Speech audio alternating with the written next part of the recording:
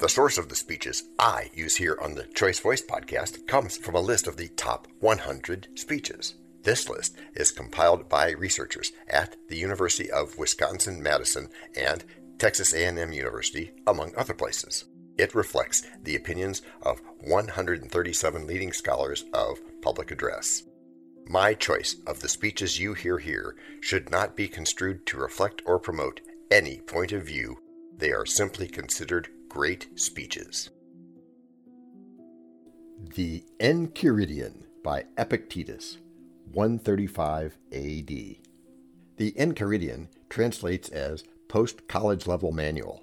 There are fully 52 points in the original, but only 19 of those are here in respective time. Some of it may seem a bit harsh, and some needy of more detailed treatment and explanation, but it is what it is, so buckle your seatbelts. Some things are in our control and others not. Things in our control are opinion, pursuit, desire, aversion, and in a word, whatever are our own actions. Things not in our control are body, property, reputation, command, and in one word, whatever are not our own actions. The things in our control are by nature free, unrestrained, unhindered, but those not in our control are weak, slavish, restrained, belonging to others. Remember, then, that if you suppose that things which are slavish by nature are also free, and that what belongs to others is your own, then you will be hindered. You will lament, you will be disturbed, and you will find fault both with gods and men. But if you suppose that only to be your own which is your own, and what belongs to others such as it really is, then no one will ever compel you or restrain you. Further, you will find fault with no one, or accuse no one. You will do nothing against your will. No one will hurt you, you will have no enemies, and you not be harmed. Aiming therefore at such great things, remember that you must not allow yourself to be carried, even with a slight tendency, towards the attainment of lesser things. Instead, you must entirely quit some things, and for the present postpone the rest. But if you would both have these great things, along with power and riches, then you will not gain even the latter, because you aim at the former too, but you will absolutely fail of the former, by which alone happiness and freedom are achieved. Work, therefore, to be able to say to every harsh appearance, you are but an appearance, and not absolutely the thing you appear to be. And then examine it by those rules which you have, and first and chiefly by this, whether it concerns the things which are in our own control, or those which are not. And if it concerns anything not in our control, be prepared to say that it is nothing to you. Remember that following desire promises the attainment of that which you are desirous, and aversion promises the avoiding that to which you are averse. However, he who fails to obtain the object of his desire is disappointed, and he who incurs the object of his aversion wretched. If, then, you confine your aversion to those objects only which are contrary to the natural use of your faculties, which you have in your own control, you will never incur anything to which you are averse. But if you are adverse to sickness or death or poverty, you will be wretched. Remove aversion, then, from all things that are not in our control, and transfer it to things contrary to the nature of what is in our control. But for the present, totally suppress desire, for if you desire any of the things which are not in your own control, you must necessarily be disappointed. And of those which are, and which it would be laudable to desire, nothing is yet in your possession. Use only the appropriate actions of pursuit and avoidance, and even these lightly, and with gentleness and reservation. With regard to whatever objects give you delight, are useful, or are deeply loved, remember to tell yourself of what general nature they are, beginning from the most insignificant things. If, for example, you are fond of a specific ceramic cup, remind yourself that it is only ceramic cups in general of which you are fond. Then, if it breaks, you will not be disturbed. If you kiss your child or your wife, say that you only kiss things which are human, and thus you will not be disturbed if either of them dies. When you are going about any action, remind yourself what nature the action is. If you are going to bathe, picture to yourself the things which usually happen in the bath. Some people splash the water, some push, some use abusive language, and others steal. Thus, you will more safely go about this action if you say to yourself, I will now go bathe, and keep my own mind in a state conformable to nature. And in the same manner with regard to every other action. For thus, if any hindrance arises in bathing, you will have it ready to say, it was not only to bathe that I desired, but to keep my mind in a state conformable to nature, and I will not keep it if I am bothered at things that happen. Men are disturbed, not by things, but by the principles and notions which they form concerning things. Death, for instance, is not terrible, else it would have appeared so to Socrates. But the terror consists in our notion of death, that it is terrible. When, therefore, we are hindered or disturbed or grieved, let us never attribute it to others, but to ourselves, that is, to our own principles. An uninstructed person will lay the fault of his own bad condition upon others. Someone just starting instruction will lay the fault on himself. Someone who is perfectly instructed will place blame neither on others nor on himself. Don't be prideful with any excellence that is not your own.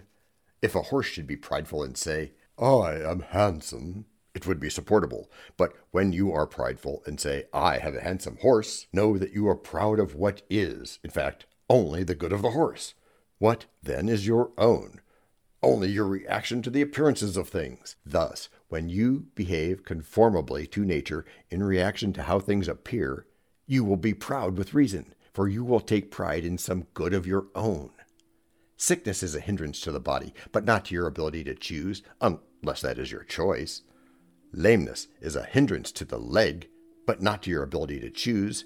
Say this to yourself with regard to everything that happens. Then you will see such obstacles as hindrances to something else, but not to yourself. We'll continue reading from this speech transcript after a quick break. Now, back to where we left off. Begin therefore from little things. Is a little oil spilt, a little wine stolen? Say to yourself, this is the price paid for equanimity, for tranquility, and nothing is to be had for nothing. When you call your servant, it is possible that he may not come, or if he does, he may not do what you want. But he is by no means of such importance that it should be in his power to give you any disturbance. If you wish your children and your wife and your friends to live forever, you are stupid, for you wish to be in control of things which you cannot. You wish for things that belong to others to be your own. So likewise, if you wished your servant to be without fault, you are a fool, for you wish vice not to be vice, but something else. But if you wish to have your desires undisappointed, this is in your own control. Exercise, therefore, what is in your control. He is the master of every other person who is able to confer or remove whatever that person wishes, either to have or to avoid. Whoever then would be free, let him wish nothing, let him decline nothing, which depends on others, else he must necessarily be a slave. Remember that you are an actor in a drama, of such a kind as the author pleases to make it. If short, of a short one, if long, of a long one. If it is his pleasure, you should act a poor man, a cripple, a governor, or a private person. See that you act it naturally. For this is your business, to act well the character assigned you. To choose it is another's. Remember that not he who gives ill language or insults, but the principle which represents these things as insulting. When, therefore, anyone provokes you, be assured that it is your own opinion which provokes you. Try, therefore, in the first place, not to be hurried away with the appearance. For if you once gain time and respite, you will more easily command yourself. Is anyone preferred before you at an entertainment, or in a compliment, or in being admitted to a consultation? If these things are good, you ought to be glad that he has gotten them, and if they are evil, don't be grieved that you have not gotten them. As a mark is not set up for the sake of missing the aim, so neither does the nature of evil exist in the world. If a person gave your body to any stranger he met on his way, you would certainly be angry. And do you feel no shame in handing over your own mind to be confused and mystified by anyone who attempts to verbally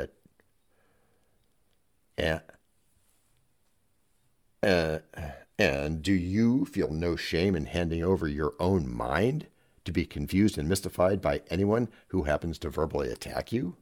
In every affair, consider what precedes and follows, and then undertake it. Otherwise, you will begin with spirit.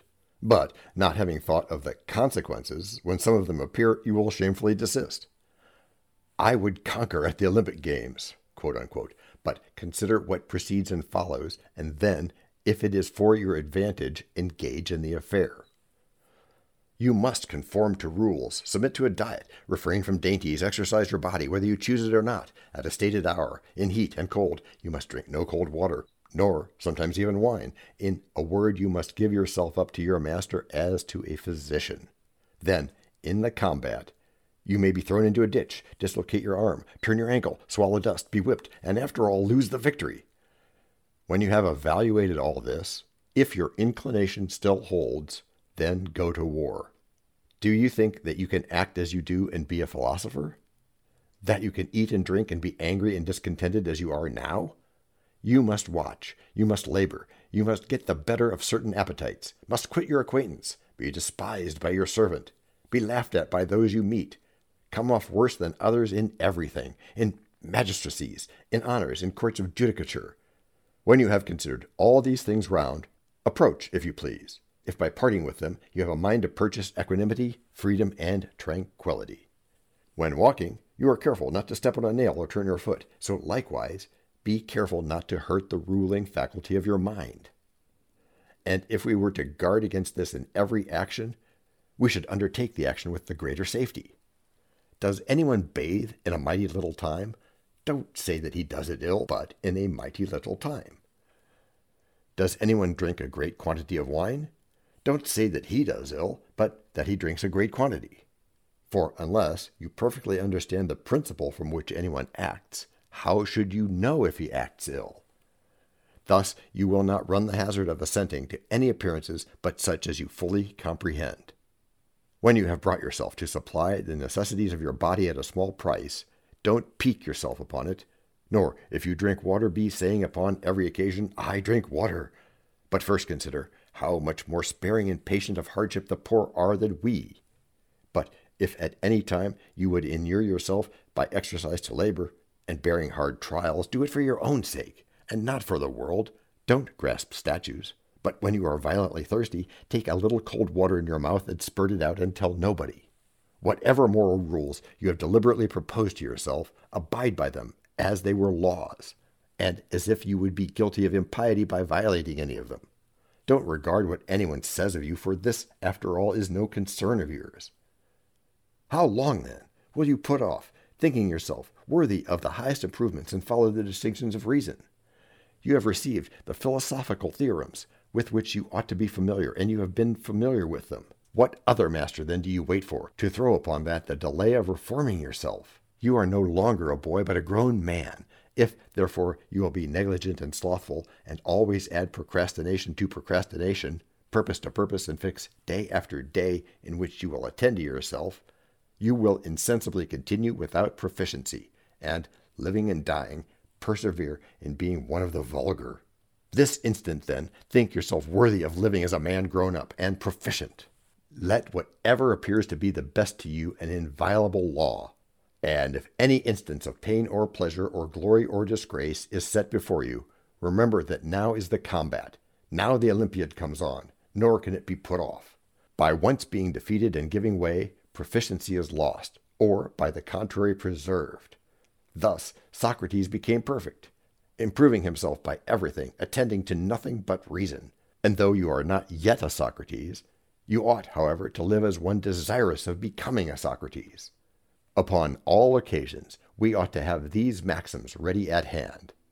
Conduct me, Jove, and you, O destiny, wherever your decrees have fixed my station. Cleanthes. I followed cheerfully, and did I not? Wicked and wretched, I must follow still. Whoever yields properly to fate is deemed wise among men, and knows the laws of heaven. Euripides. This podcast and our other podcast are productions of Little Red Hen Industries.